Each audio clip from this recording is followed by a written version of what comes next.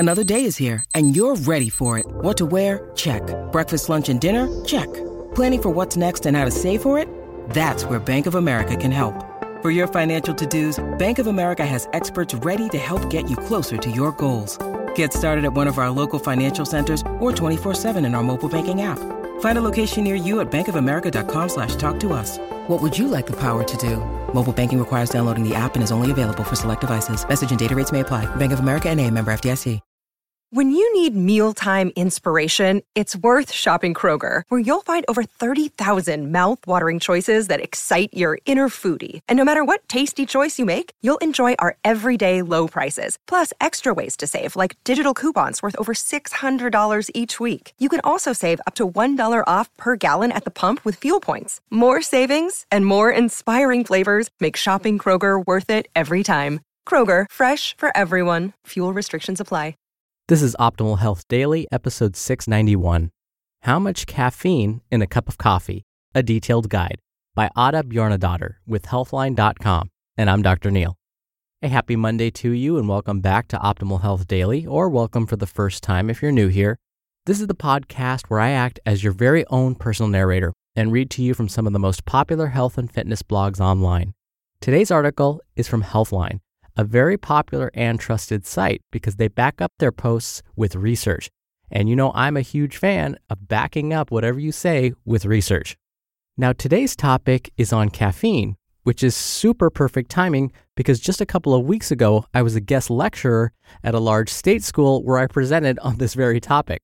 So while it's still fresh in my mind, let's get right to it and start optimizing your life. How Much Caffeine in a Cup of Coffee? A Detailed Guide by Ada Bjarnadottir with Healthline.com. Coffee is the biggest dietary source of caffeine. You can expect to get around 95 milligrams of caffeine from an average cup of coffee. However, this amount varies between different coffee drinks and can range from almost 0 to over 500 milligrams. So I'm about to present a detailed guide to the caffeine content of different types and brands of coffee. What factors affect caffeine content? The caffeine content of coffee depends on many factors, such as the type of coffee beans. There are many varieties of coffee beans available, which may naturally contain different amounts of caffeine. Also, roasting. Lighter roasts have more caffeine than darker roasts, although the darker roasts have a deeper flavor. The type of coffee can also make a difference. The caffeine content can vary significantly between brewed coffee, espresso, instant coffee, and of course, decaf coffee. And lastly, serving size. 1 cup of coffee can range anywhere between 30 to 700 milliliters or 1 to 24 fluid ounces, which can greatly affect the total caffeine content. Bottom line, caffeine content is affected by the type of coffee bean, roast style, how the coffee is prepared, and the serving size. How much caffeine is in a cup of coffee? The main determinant of caffeine content is the type of coffee you are drinking. Brewed coffee. Brewing is the most common way to make coffee in the US and in Europe. Also known as regular coffee, brewed coffee is made by pouring hot or boiling water over ground coffee beans, usually contained in a filter. 1 cup of brewed coffee, which is about 8 fluid ounces, contains about 70 to 140 milligrams of caffeine, or about 95 milligrams on average. Espresso. Espresso is made by forcing a small amount of hot water or steam through finely ground coffee beans. Although espresso has more caffeine per volume than regular coffee, it usually contains less per serving, since espresso servings tend to be small. 1 shot of espresso is generally about 30 to 50 milliliters, or between 1 and 1 3/4 fluid ounces, and contains about 63 milligrams of caffeine. A double shot of espresso therefore contains roughly 125 milligrams of caffeine. Espresso-based drinks.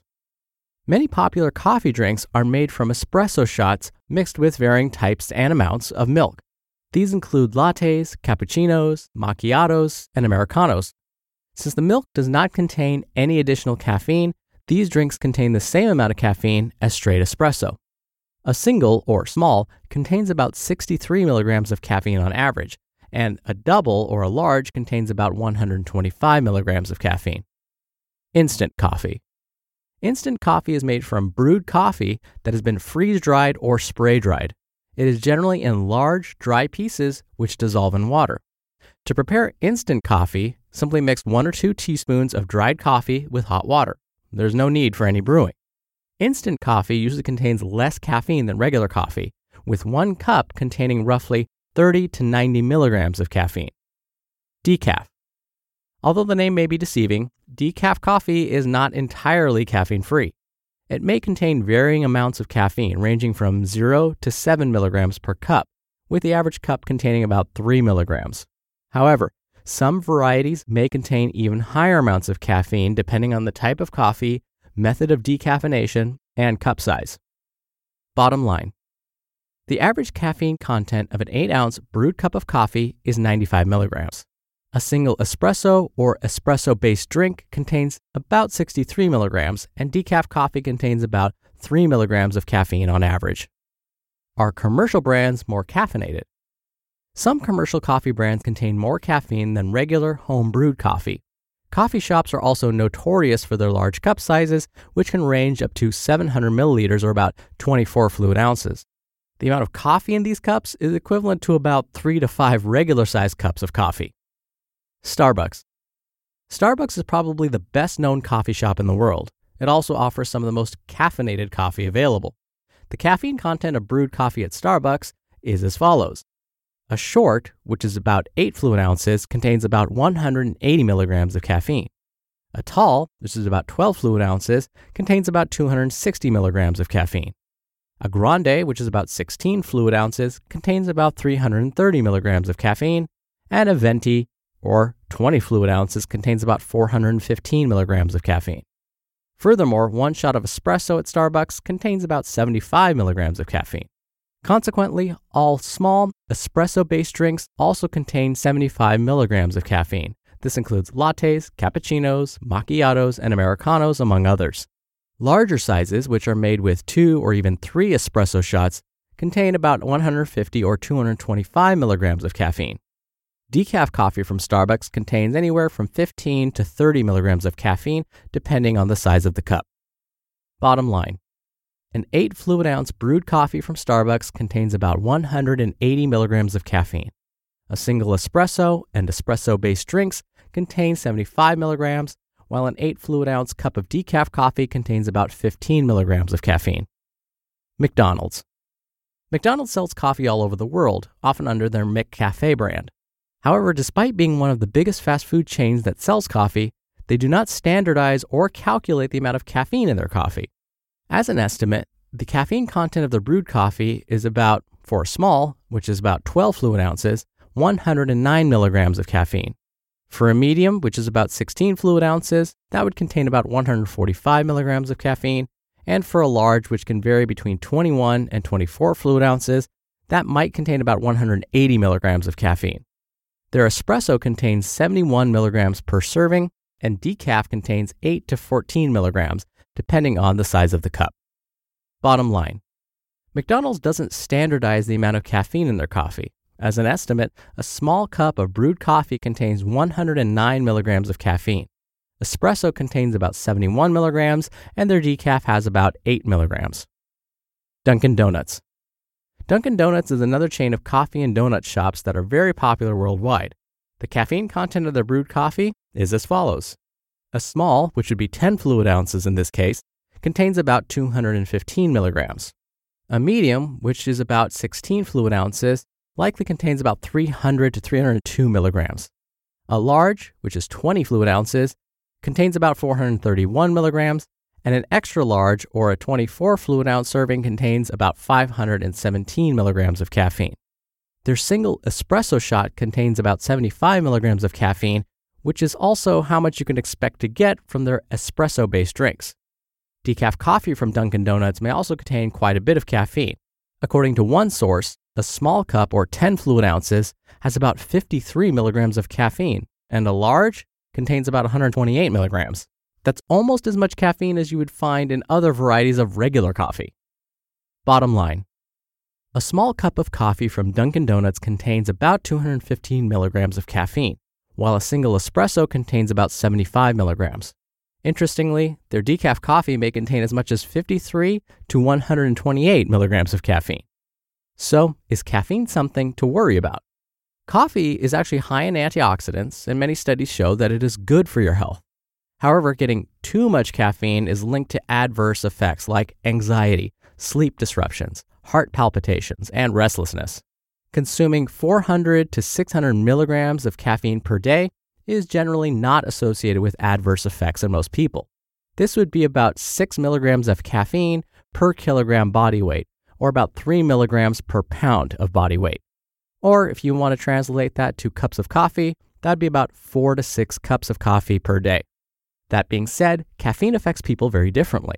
Some are very sensitive to it, while others find themselves unaffected by large amounts. This is largely due to genetic differences. You'll just have to experiment and see what amounts suit you best.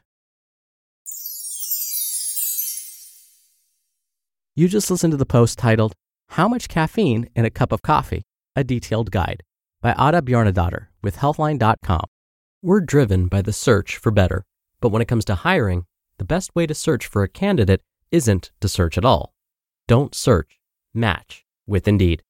Indeed is your matching and hiring platform with over 350 million global monthly visitors and a matching engine that helps you find quality candidates fast.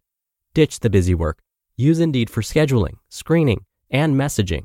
93% of employers agree Indeed delivers the highest quality matches compared to other job sites. One of the things I love about Indeed is that it filters out incompatible applicants. So when you're hiring, the process is much faster, and you only have to consider applicants that are already likely to be a great fit. And listeners of this show will get a $75 sponsored job credit to get your jobs more visibility at Indeed.com/health. Just go to Indeed.com/health right now and support our show by saying you heard about Indeed on this podcast. Indeed.com/health. Terms and conditions apply. Need to hire? You need Indeed. Dr. Neal again here for my commentary. So as you just heard, that depending on the brand especially, there can be so much variety in the amount of caffeine you're getting from your average cup of coffee. But the real important thing is caffeine harmful? And again, what we're finding is it's really not for most people. But the one thing we need to make sure we understand is that most of these studies on caffeine were done using coffee or tea. Now, coffee and tea have other compounds in them like helpful antioxidants, which may also lead to these wonderful health effects. So any conclusions that we make about the health effects of caffeine were probably done from studies using coffee and tea as the source of caffeine. But as I just mentioned, caffeine for most people isn't harmful. It's actually quite beneficial. The most recent dietary guidelines for Americans say that most healthy adults should not consume any more than about 400 milligrams of caffeine each day. Well, technically, a grande has about 330 milligrams, so you could add maybe one espresso shot to that, and then you'd be right at your limit. Now, for those with other underlying health conditions, those with maybe gastric ulcers or ulcers that are found in the stomach, or those with irritable bowel syndrome, or inflammatory bowel disease like Crohn's disease or ulcerative colitis, caffeine may actually aggravate those conditions. The same thing may happen if you suffer from heartburn or gastroesophageal reflux disease, same thing. For some of those folks, caffeine may make their symptoms worse. For ladies that are pregnant, the jury's still out. Depending on which source you look at, some may say that you really should consume zero caffeine. Others say no, it's fine to get that 300 to 400 milligrams per day. So I would suggest you talk to your obstetrician to really find out where they stand on this. Oh, and I haven't mentioned, well, what are some of the potential health benefits of consuming caffeine? Well, we're finding it may prevent some chronic diseases like type 2 diabetes. It may also prevent Parkinson's disease and some forms of cancer. Oh, and when I guest lectured on this topic a couple of weeks ago, students found something really interesting that I mentioned. I got some questions afterwards via email. If you brew your coffee, it's best to send it through a paper filter. The reason for that is coffee does have this compound called cafestol. Cafestol may actually increase our LDL cholesterol or our lousy or lethal or bad cholesterol. But if you send the coffee through a paper filter, it tends to catch that cafestol and therefore won't negatively impact your bad cholesterol levels. So if you French press your coffee, yes, there's still cafestol in it, so it might be a good idea to, after you French press your coffee, go ahead and pour it through a paper filter into another cup. Whew, okay, I love talking about caffeine and its health effects, but I'm going to stop there. I hope you have a wonderful start to your week.